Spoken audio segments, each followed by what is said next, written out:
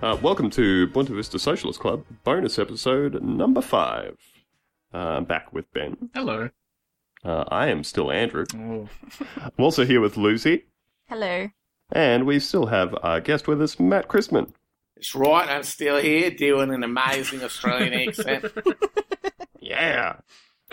Well, look, I'll kick right off by saying we were planning to do a whole bunch of questions from the mailbag from our patrons, and one of them does ask, can he please do the entire podcast in an allegedly Australian accent? Bollocks to you and your bloody allegedly, mate.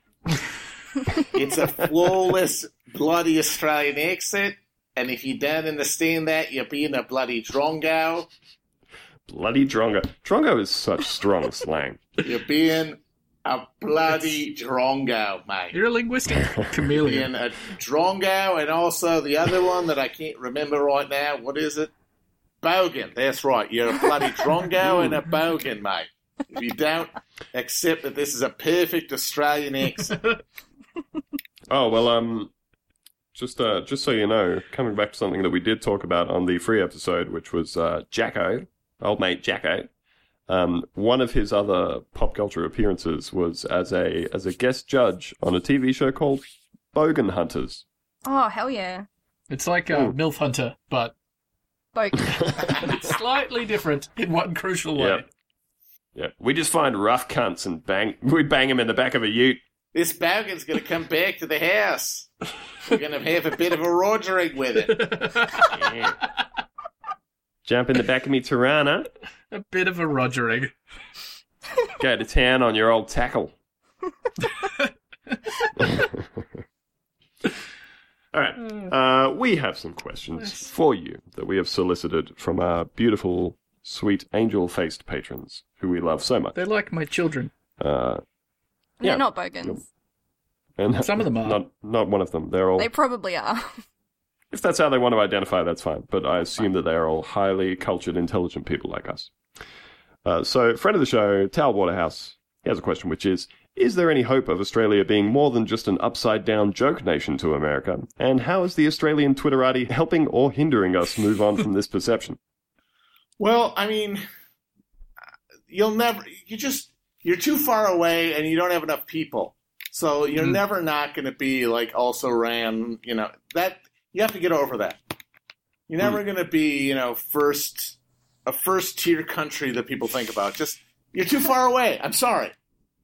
You took the boats that they put you on the boats because you stole corn or whatever, or pigs, or tried to have sex with the sexton's daughter or whatever, and they sent you down there and you killed all the natives, and now you're over there and you're like, hey, what about us? I'm sorry. There's 27 million of you or whatever. That's not enough. I'm sorry. So you're always going to be an also-ran country.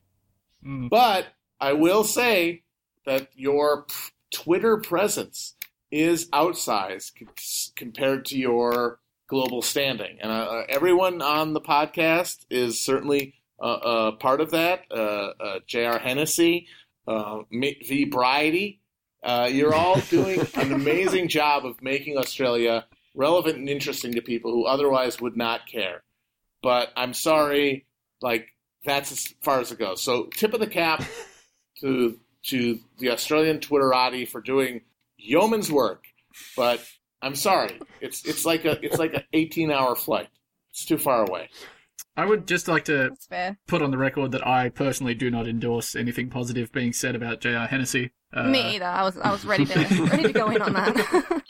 Not friend of the show, I J.R. did not know that you guys were in a feud. I'm sorry. We're MUFOs. He has never wronged me specifically, so I always thought he was a good guy. Me either, but it's just the vibe. He's my boss, which doesn't help. I am employed by him, so Oh, no. there's a very strong...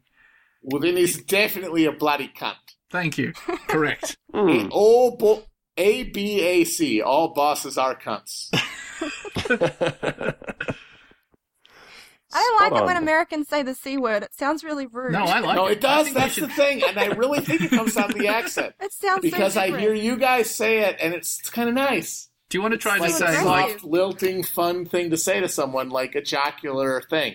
But there's just something about the flatness of our consonants Oh, it's so that aggressive. turns it into it's like a bullet And so that's why, like, I'm not comfortable saying it. And I thought, oh, I'm going to go on the Australian podcast and I'll be able to say it.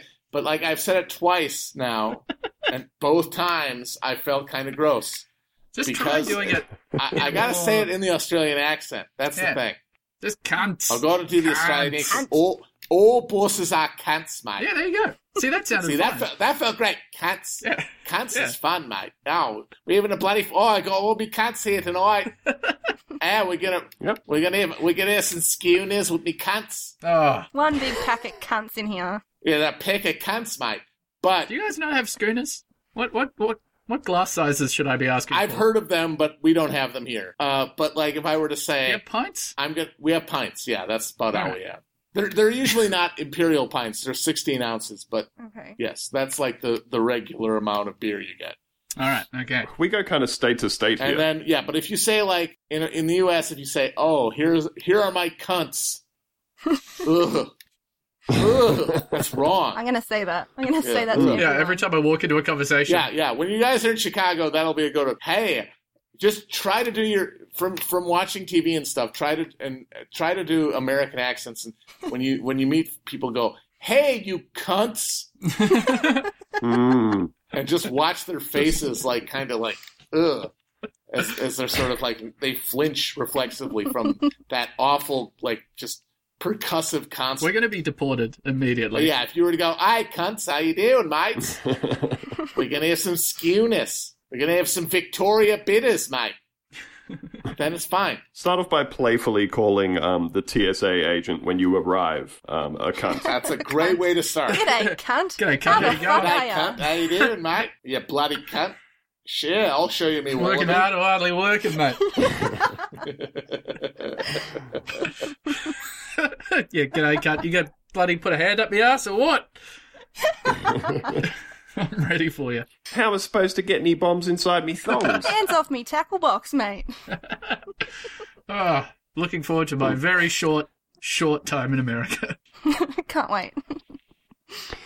All right, so for this next question, I'm wondering, is there a parallel? This isn't the question itself. This is the context. Is there a parallel in the States to what we have, which are known as single-issue political parties? No, oh God. See, okay, this is good. This is what I wanted to talk about because single-issue political parties to me are a uniquely Australian phenomenon that are absolutely fascinating. Because you got like the motorists party, right? What is it? The motor enthusiasts. Yep. Oh yeah. You got the hunting and fishing party. Oh, I love those guys. What's that? What Nick Xenophon's list? What is it? Oh yeah, now it's Nick Xenophon team. The Nick Xenophon team. That's it. And then there's that asshole with the cowboy hat. What's his name? The Cat is Bob Australian Catter? party. Yes, Bob. Yep. Bob? Yes, Bob. What's his name's Australian party? Yeah. And that is like an artifact of Australian politics, and it's something that I deeply wish we had in the United States. Yeah. Because we would have in the U.S. Senate, we would have guys like Alex Jones, Val Kilmer probably. The Alex Jones Gay Frogs Rights Party. Yeah, exactly. There would be something called Dave Navarro's Tattoo Acceptance in the Workplace Party. Yeah. And it would just be Dave Navarro in the Senate going, we need to pass legislation to allow you to have visible tattoos in the workplace without being fired. And that would be a single issue. That's not a bad policy. It's honestly. not, yeah. Like there are a bunch. That's a good Facebook search. There's a bunch of like tattoo acceptance in the workplace Facebook pages where people are like, "This is bullshit. I should be able to go and work at McDonald's with my tattoo out and not get fired for it." And I agree with them. But I think that would be awesome if we had like a single issue party around Dave Navarro about tattoo acceptance. I'd vote for Dave Navarro. He was the only celebrity I saw when I was in America last time. I saw Dave Navarro at like a vegan cafe, Really? and that was my one American celebrity experience. I was like sitting at a table. It's like, holy fuck, that's Dave Navarro. And the person I was with was like, yeah, who cares? I think I side with you on that. If I saw Dave Navarro, I would be incredibly amazed. It was wonderful. He was like, Not so used much to seeing because of celebrities. his musical output, but because of Ink Masters, which is an absolutely. amazing program that everyone should watch. I support him for and he's that got, and his like, those anime things in guitar. he does that thing. He has those things in his back for being lifted up. Oh yeah. Where like they put The like suspension rings in hook. Hoist his points. skin and then lift him up and dangle him around. It's horrifying and cool. And I wish he would do a Senate speech while being suspended from his skin. But so that's what I want. So you guys have these single issue parties, right? Mm-hmm. And you have like Pauline Hanson's One Nation, One Australia party and all that. Sex party. Oh, the sex party. Yeah, the sex party. There's a sex party. Wait a minute. What's the sex party? They're just like a very progressive.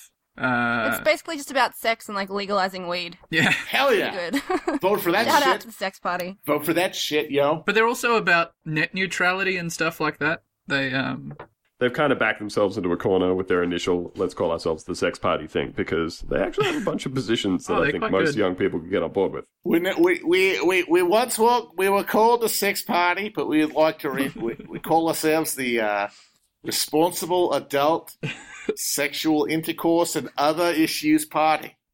We're the rootin' party now. We're the root party. We're the party of rootin' and punching bongs. Copping a gobby party. The rootin' and cones party. Rootin' and cones. That's it. They've got my vote. But like, it seems like you see that, and it does seem to me to be a very, very specifically Australian thing. Like, there really aren't like regular developed democracies that have that.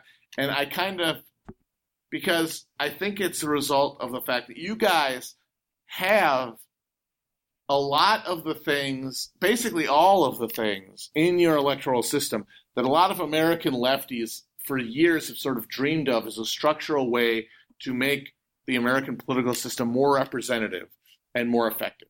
You've got proportional representation, right? Mm-hmm. Mm-hmm. You've got, in the Senate anyway, instant runoff voting, right? Mm-hmm. You've got compulsory voting as well. Compulsory, because in the United States, we have one party, the Republicans, who as a party have decided that it's their mission to reduce the number of people who vote. Like, they intentionally try to suppress voting. And a lot of people say, if we could only make voting more easier. But you guys have gone beyond making voting easier into making voting compulsory. You have to vote. Mm. And we get sausages. You get fined if you don't. Yeah. Exactly. Yeah. And you get sausages. I've heard about the sausages. They look delicious.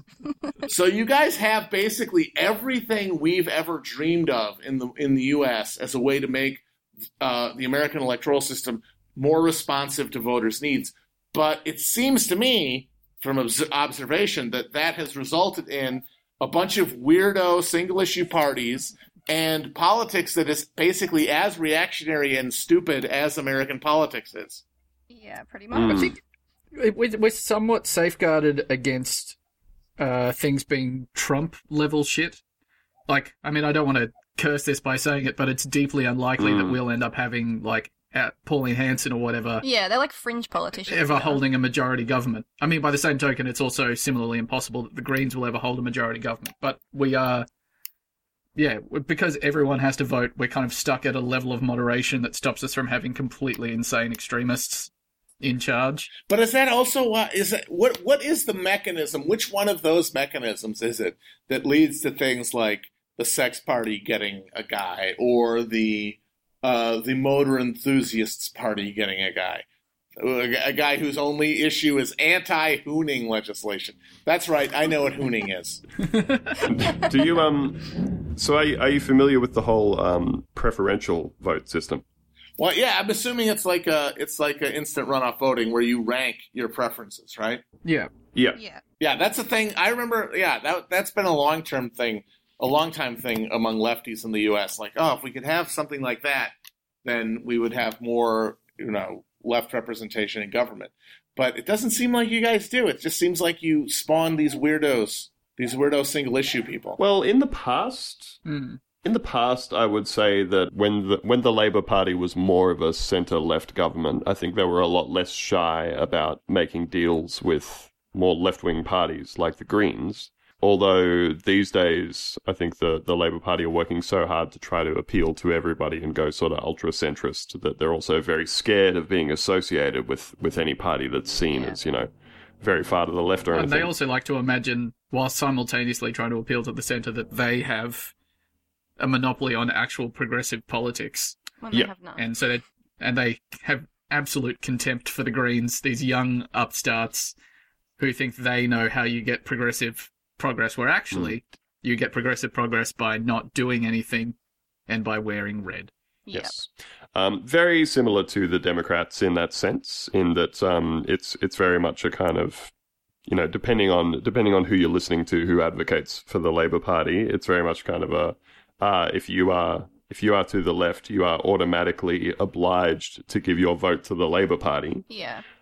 Because, I realise it's different in the States because I feel like the two-party stronghold is way, way, way more dominant than it is here. Yeah. Even though it's a very strong system, two-party system here, things are changing enough that you can see those two parties slowly losing their grip on I being think like guaranteed to win an election. Australians in general just have like contempt for politicians. So as soon as someone comes along that's just like crazy, they're like, fuck you, I'm going to vote for Pauline Hanson. Yeah.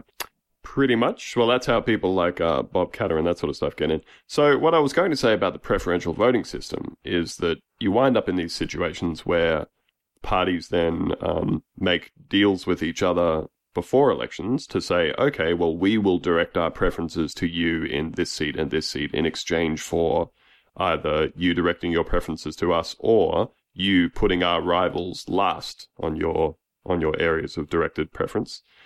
And you wind up with people like Ricky Muir, who was the representative from the Motoring Enthusiast Party.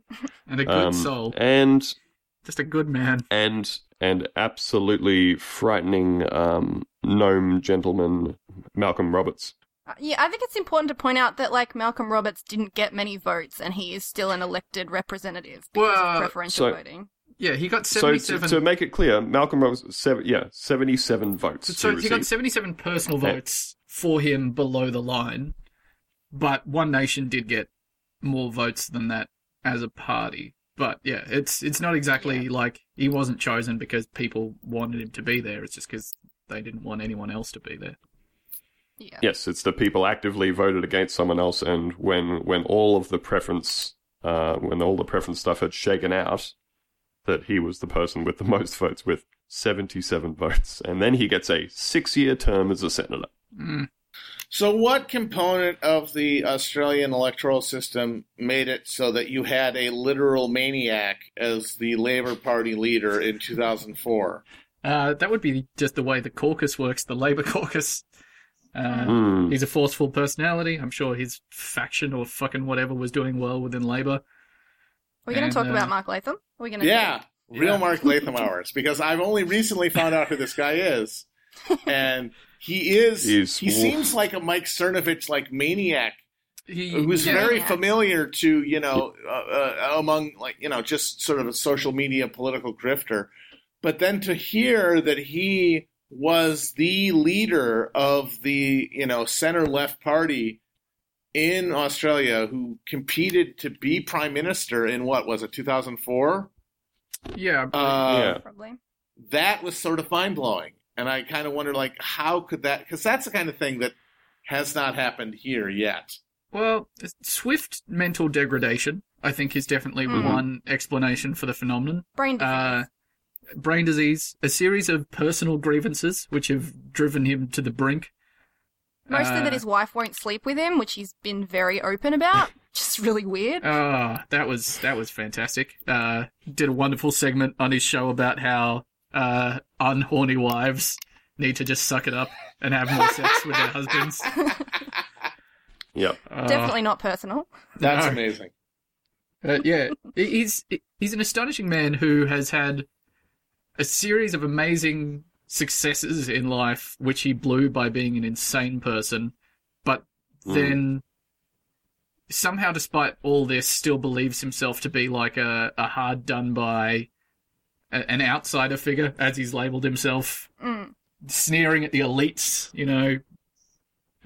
So, all right. So to give you a bit more context about Latham here, I feel it's kind of important to chart him from the start of his career through to when he became leader, because as you rightly asked, how does this happen? And you could draw an interesting parallel, I think, to former Prime Minister Kevin Rudd, who won his election after after the Labour Party lost that one under Mark Latham. He won the next one and ousted very, very long-time Prime Minister John Howard, and who we can all credit with taking us into Iraq alongside the States. Thank you, John. Thank you, Johnny. Friend of the show, I believe we've called him in the past. The 1st Boomerang Battalion did some amazing work in Iraq.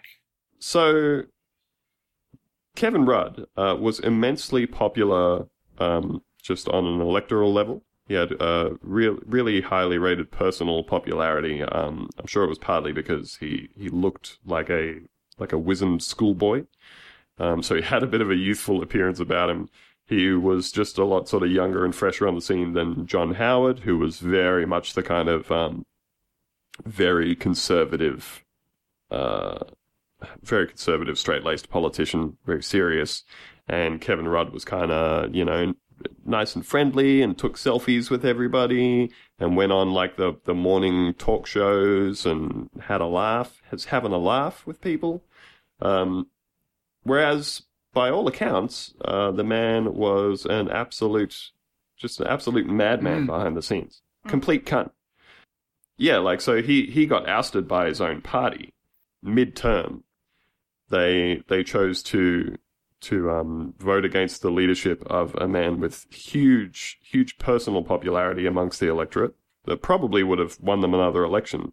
But apparently he was so egomaniacal and impossible to work with and micromanaged every aspect of every portfolio and was unbeknownst to the public, just completely seizing up the gears of government by being so psychotically over-controlling and abusive of every member of staff and every minister and all that sort of thing.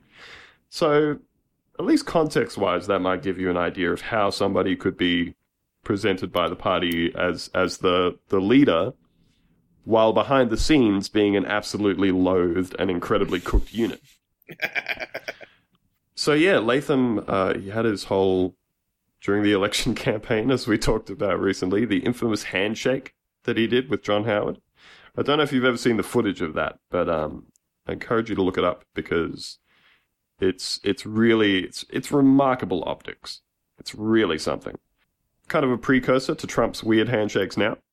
And yes, he just bursts out of a room. I would say bursts out of a doorway. Explodes out of a doorway. Grabs a hold of John Howard's hand and violently shakes it while towering over him and grinning into his face like he's right about to make a murder victim out of him. How'd that not work? You didn't win, though. What the fuck? What's wrong with you people? It should have. It's quite forceful. You don't see an alpha handshake like that and then decide, okay, that guy's got to be the prime minister? Let's get him in there. It was definitely, I think it was one of the first moments where the populace kind of went, what's up with this guy? He's not a well man. And he's not well. So he did not win. He was, I don't know, he either renounced or was drummed out of the leadership, kind of went into the political wilderness, kept writing columns and doing media appearances in various places. And as Ben said, over the last, I want to say, maybe 5 years, things have taken a turn in Mark Latham's life and career. And he set about pursuing this series of extremely personal grievances against other figures in the media or in the public, mostly women, usually women. Always women. Where he would take issue with something that a woman had dared to say in public, and then he would write a column in like the Australian Financial Review or the Sydney Morning Herald about how, any woman who takes any kind of medication prescribed to her by a psychiatrist to manage like a mental illness or anything is weak. And they are betraying their children by seeking any sort of help. They are deliberately drugging themselves so that they don't have to face up to the horror that is their children whom they hate. What do you reckon has happened to Mark in his life to make him like this? Like, there's got to be some trigger, like Bill Leak falling off a balcony.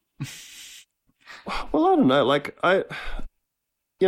sometimes when we're talking about Mark Latham, I just kind of want to put the caveat out there that, like, I don't like to play, like, amateur psychologist about people in the public sphere and that sort of stuff. Oh, me either, but he's not well in his head. Yeah, like I think that it's not cool when people, carelessly throw around stuff about other people's mental state.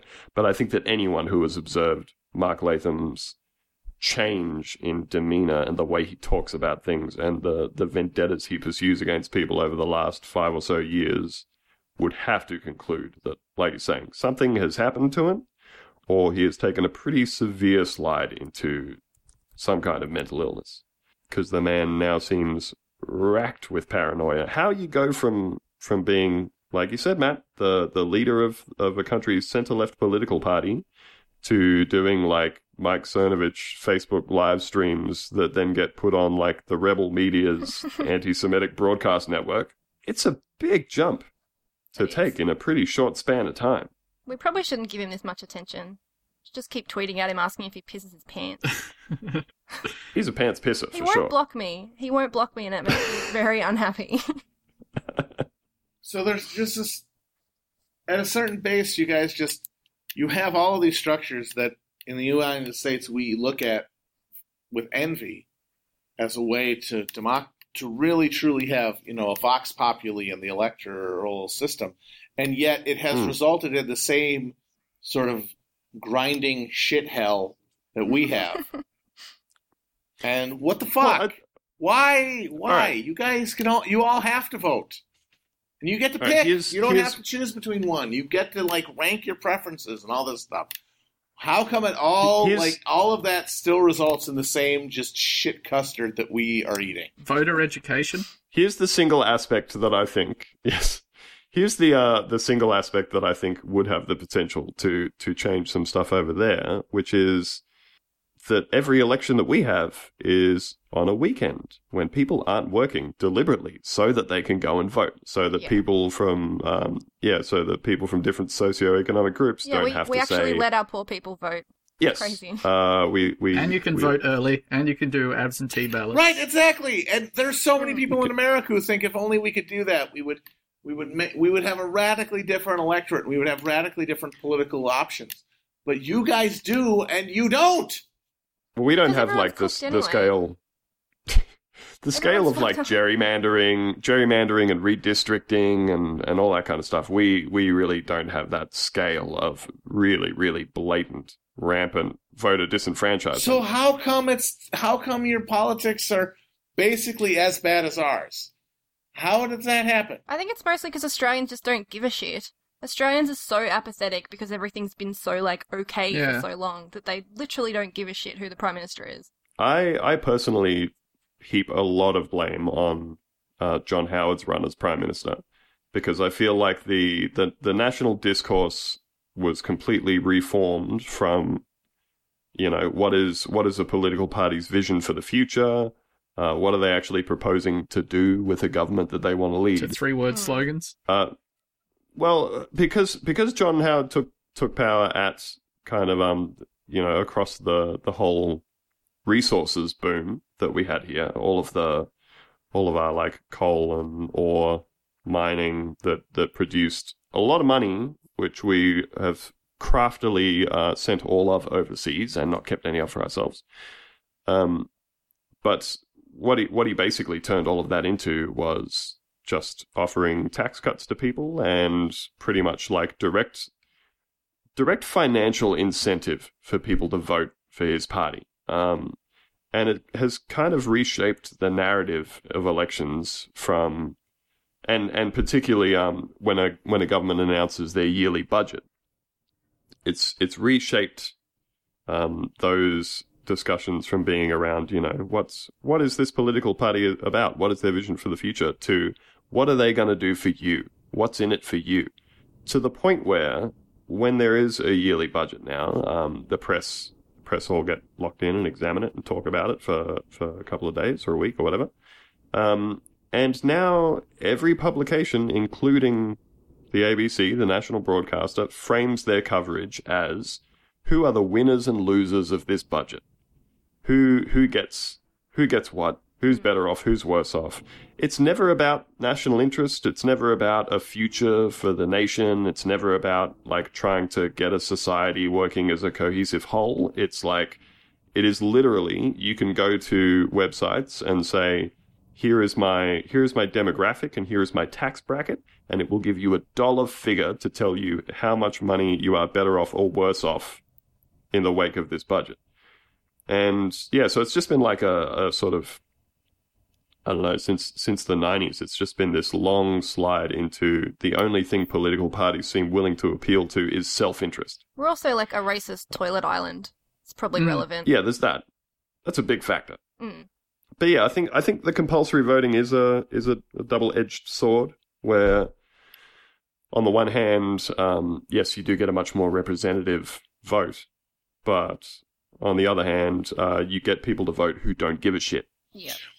And they just... Well, right. Like, I've heard of people getting elected to the Senate just because, like, they basically used... They like made up a party name that was very similar to one of the main parties, and Yep. David Friend of the Lionhelm. show, David Friend of the Laneholm. show, David. Libertarian gun nut, David Laneholm. What was his Similar party name. called? The Liberal Nationals? Liberal or- Democrats. That's a liberal And Democrat. they had a very so similar people just logo. like saw that and were like, "Oh, liberals, right? It's my party," and then they just It's exactly what That's happened. exactly Yep. how it went down. And That's then the it theory. turned out he loves guns. Oh, loves them so much. Apparently, he seems to think that one of the main priorities Australia should have is making sure that more people can have semi-automatic shotguns in and around their homes. What could go wrong? Yeah. I can't think of any other countries where there are too many guns and it's a problem. Me either. So I guess it's just your land is an object lesson that if you have shitty people with awful incentives and sort of ideological structures of viewing the world, it doesn't really matter if they can all vote. It's going to still result in hell world. No, I think the real problem is it really is about voter education. There's not, because we don't. You're saying we're all dumb as shit? We are all dumb as shit. No, I mean, parties aren't working hard enough to actually address concerns that would make people, vote for something that isn't just true. shitty centrism. Like, I think because our material conditions are better than America's. We have healthcare. Yeah, you got a good baseline. And I know that whenever they do those lists of best cities to live in, like the top 5, like 3 of them are in Australia. We tend to do pretty well. But it means that We people now aren't voting on issues that actually affect people's lives. Like we were saying, it's just trivial shit now. They're like, oh, well, I don't want immigrants coming here. Then that's the only thing I care about because, if I break Because my everything leg, else is fine. it doesn't cost me $50,000. And I get Yes, paid or- a decent amount of money to go to work. Yeah, we have a minimum wage where you don't have to eat snails in the 1 hour a day that you're not, working. You can if you want to. You're free to eat snails. It's not illegal You're yet. free to eat them. So the dream for America is that we fix our awful regressive voting system that deeply disencourages the most disadvantaged people from voting, and we give them a voice, and they wrench us out of this sort of libertarian hell world that we live in now and create a relatively robust set of social institutions. And at that point, they all become become awful. incredibly decadent and stupid and lazy and stop giving a shit and vote about shit like whether or not your sugar is halal. Yes. I mean, that's ideally the dream. Yes. Important stuff. And, Awesome. it sounds Can't better. wait. That's the dream. But at least people won't be, dying in the streets, I guess. Yeah. Well, like I suppose as a parallel to that, as an example, like my father-in-law is a union organizer, and one of the things he kind of says to me regularly is that it drives him nuts when he is organizing an action on a work site, and he says like a lot of the young guys, you just can't get them on board. They're union members and everything. But he said, if there's something going on at a job site where people aren't being paid properly or there's something dangerous happening, and he goes, all right, well, we've got to stage an action. He said a lot of these young guys go, oh, well, why would I do that? I'm getting paid heaps of money. My conditions are really good. Why would I want to risk getting fired over this. They're like, we don't even really need unions anymore. And he says, people, there's just enough separation between when conditions were really bad for the people doing that the people who are doing it now don't recognize that the only reason that they have the conditions they have is because people undertook those actions in the first place. Because people went and had those fights and kept having them. Whereas, I think that's probably a pretty good parallel to just the Australian political state at the moment, which is, like you were saying, Ben, everybody's got a pretty good baseline of existence. Everyone's got access to public education and a public healthcare system and, and unemployment benefits, and there's pensions and there's disability pensions, stuff like that. Well, I can't wait for the day when Americans have reached that level of complacency. Right now, if they're complacent, but just in hopelessness, as opposed to being complacent in, sort of material security. Yeah. So I would certainly accept that as in favor of the alternative, which we live in here is this breathtaking thing of where people are genuinely bereft in many serious material ways, but have been so successfully sort of conditioned to believe that there is no remedy for it, that it's the way it is, that it's like weather. Yeah. Particularly on the right wing, where they believe that the idea that they could be helped out of it is a moral affront as well. People that do live in horrible conditions, but their conservatism leads them to be like, oh, no, I don't want you to help me. We'll sort this out. Bootstraps. Yeah, we don't have that level of conservatism. Oh, we do. I don't think our right wing is as horrible. Yeah. They still want healthcare. I think there is a parallel, though, to the complacency around the dominance of the two-party, like the two major party system, which is just the narrative that seems to coat everything, which is that if you vote for any party that is not the Labour Party or the Liberal Party, who currently have, enough elected members that it makes it easier for them to form a government after an election, if you don't vote for either of them, you are wasting your vote. You're basically just chucking your vote in the dunny. And it drives me nuts because it's such a like self-fulfilling prophecy of course, if everybody believes that voting, for anyone who isn't one of those two major parties is fruitless, and then they don't do it, then of course you won't be able to actually change. Yeah, but like you're big like non-two-party left option is the Greens, right? Yeah. Yeah, they suck. And they are, to me, it seems almost universally a bunch of bird-watching dipshits. Well, we had some that weren't, and then we just lost them in the last week. Yes. Because neither of them had checked which country they were born in. Yeah, I heard about that. That's kind of amazing.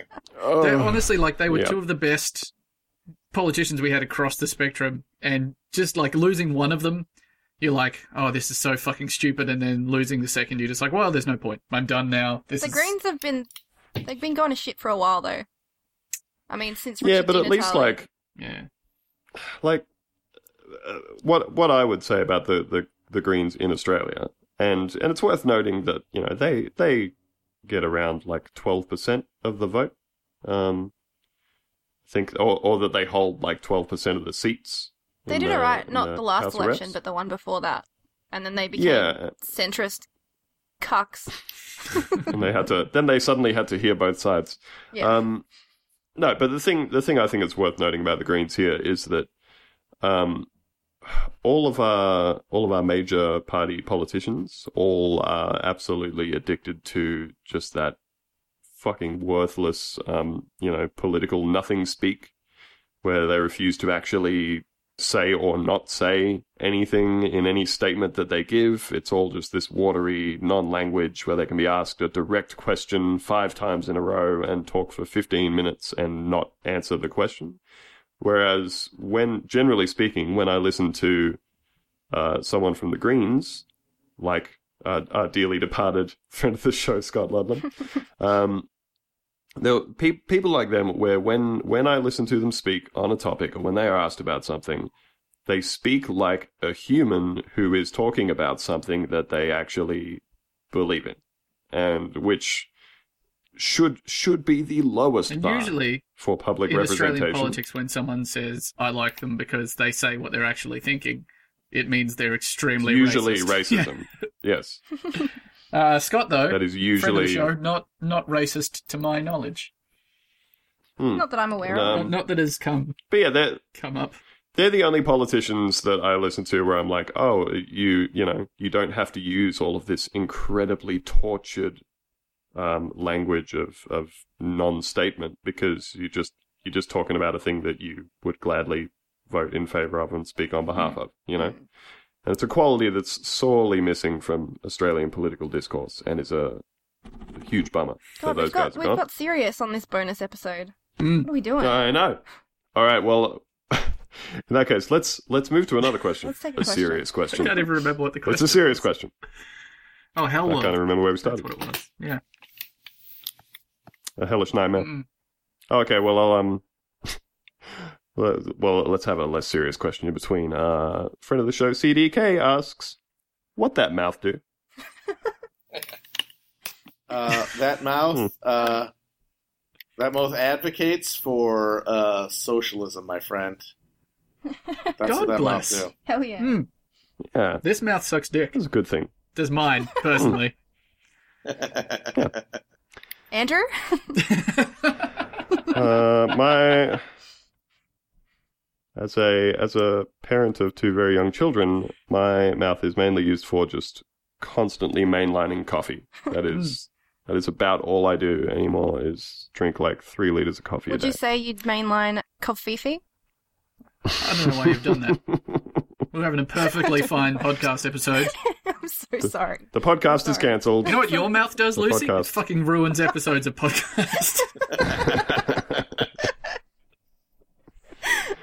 Hey, whoa. Now I remember what that question was that we didn't even answer. What? All right?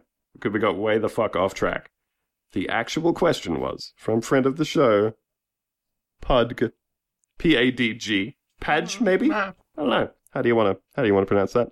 The question was that I started off presenting some context about, and then we never got it to the question itself. If you were starting a bizarre single-issue Australian political party, hell yeah. which issue would it be for?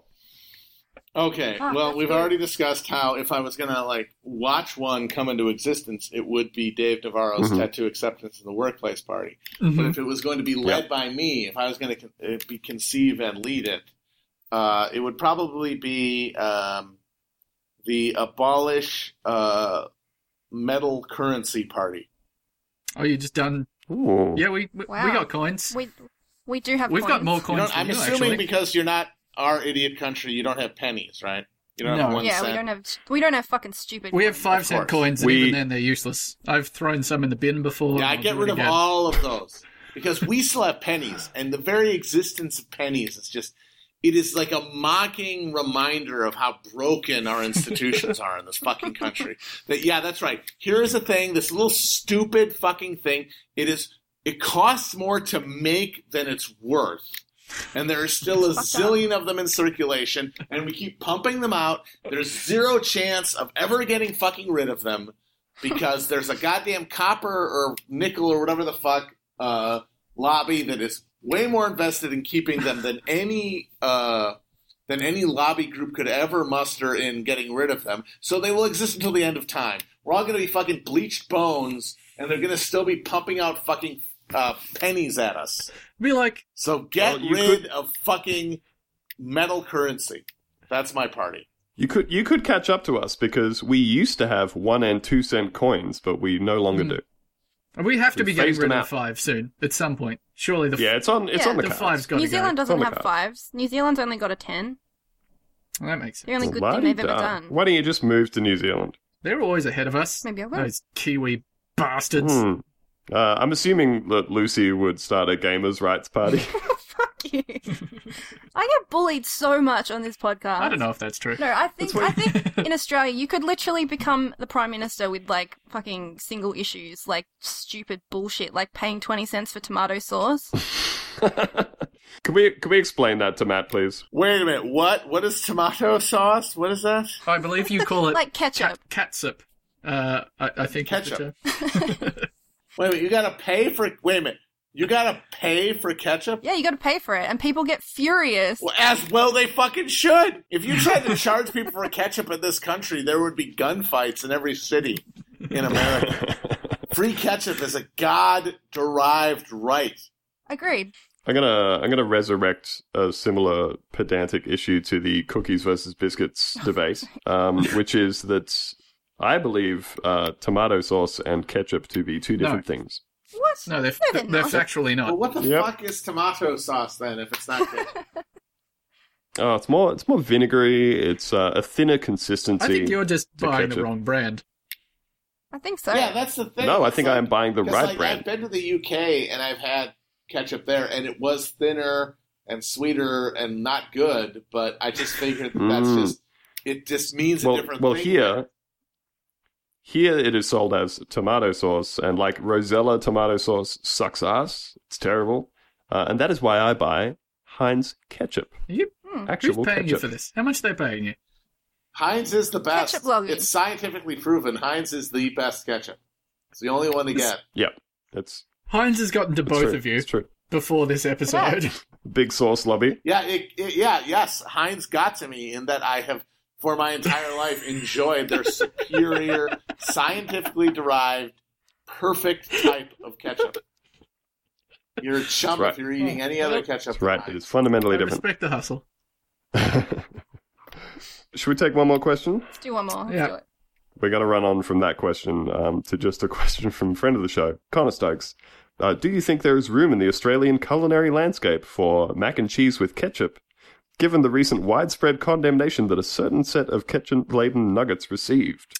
What the We're fuck? talking about Theo's disgusting Well, we're talking about nugget image. We're talking about two things here. We're talking about how Matt likes to eat mac and cheese with ketchup on Which it is wrong. In the Canadian And- style. in the Canadian tradition. Yes. Mm. What's the other thing? What are these nuggets? What are they talking about? So previous guest, friend of the show. He's probably somewhere in Ben's local vicinity right now. He actually just invited me to beers about 2 minutes ago while we were talking. There you go. Theo, who you may have seen on Twitter as Ayn Randy. at Ayn Randy. Oh, or, yeah. Ayn Randy, or who recently posted a photo of a packet of Chicken McNuggets, dotted in a chaotic way with just He had scattered individually tomato sauce. pre-sauced each one. Instead of just picking up the nugget and dipping it into the sauce, he had put a tiny dollop on every single nugget It made in people the packet. furious. It made people It's an furious. insane furious person's thinking way about of it. eating nuggets. That's a sociopath. It's not right. And I think we as a show are publicly condemning him now, as he well should be. Enemy of the show. Oh, let's not. You can't just I throw won't that. go that far. You can't throw that term around. Not everyone's That's on Marvin's level. Yeah, we only have one enemy of the show, and it is Boner Man Incorporated. I wish he'd Marvin. unincorporate. I think I said that last time, but I stand by it. Well, I mean, I obviously can't judge him because I am, a man of very controversial ketchup-related tastes. Many people have reacted very violently to my preference for the Canadian-style catsupped mac and cheese. I had some today, and people were very mad at me again.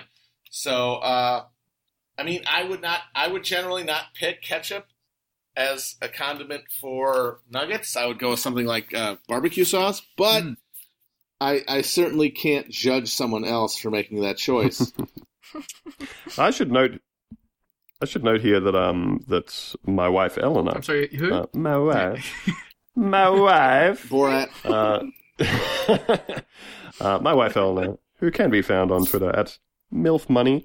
One of her favorite comfort mood meals is to just cook some dry pasta and then have the pasta in a bowl covered in tomato sauce. Oh, God. Yeah, see, that's a bridge too far for me. That's like the end of Goodfellas. When Henry Hill says, I asked for spaghetti and marinara sauce, they gave me egg noodles and ketchup. You gotta have some cheese in there. Unbelievable. It's true. We all eat some horrible I things. don't. We So. all do. No. Well, you guys eat Vegemite, which is like, to me, seems The pretty best. horrifying. Oh, delicious. Oh, mate, you have a toasted Yes. cheese and Vegemite sandwich, it'll change your life. Oh, I'm thinking about one Mm. now. Well, it just Oh. sounds like, from what I understand, it's just like, it sounds like it's incredibly salty. Yes. It is. Yes. Very much. I love salt. Well, yeah, I would ask you, what to you sounds unappealing about a product that is called yeast extract? That's the thing. It's like, I'm not against anything in principle, but from what I've heard, it's just very salty. And it's just, that sounds a little one note. It sounds a little sort of overwhelming. Like you're just taking a bite of a salt lick or something when you enjoy vegetables. Well, it's got a little something to it. It's almost got like a because it is just pitch black. It's got almost soy sauce-ish note to it, I would say. It's also been used for many blackface incidents. Has it? That seems like it'd be really hard to spread on a face. It's quite thick. I've definitely seen some Vegemite blackface. In the mirror when you were doing it. Just last night. Oh dear. Oh dear.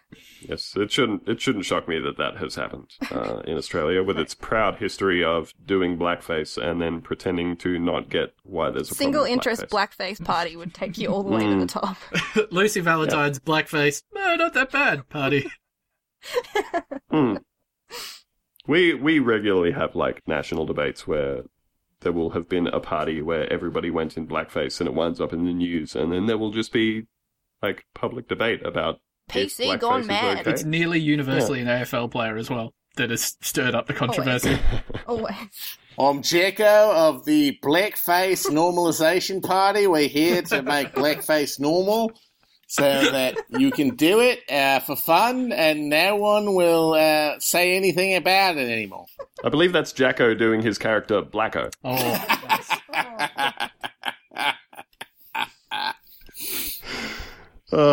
So, on that very classy note, we might leave it there. Let's do that. So, yeah. We want to thank you for coming on the show, Matt.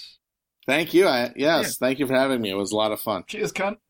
Cheers, cunt. I've learned a lot. Cheers, cunt. And maybe the guys will see you over there in I Chicago. very much hope so. I'll try We're to. just gonna assault you with Tim Tams. Fuck me up, fam. That's all I have to say. If you're going to buy him a jar of Vegemite, just get him like one of, like the tiny, like bar fridge sized jars of Vegemite. Oh, yeah. You don't want to get a regular sized jar and find out you don't like it, because that'll just stay with you forever, like That's herpes. All right, so we will leave it there. Thanks again. All right. And we'll see you soon, everybody. Bye. Bye. Bye-bye.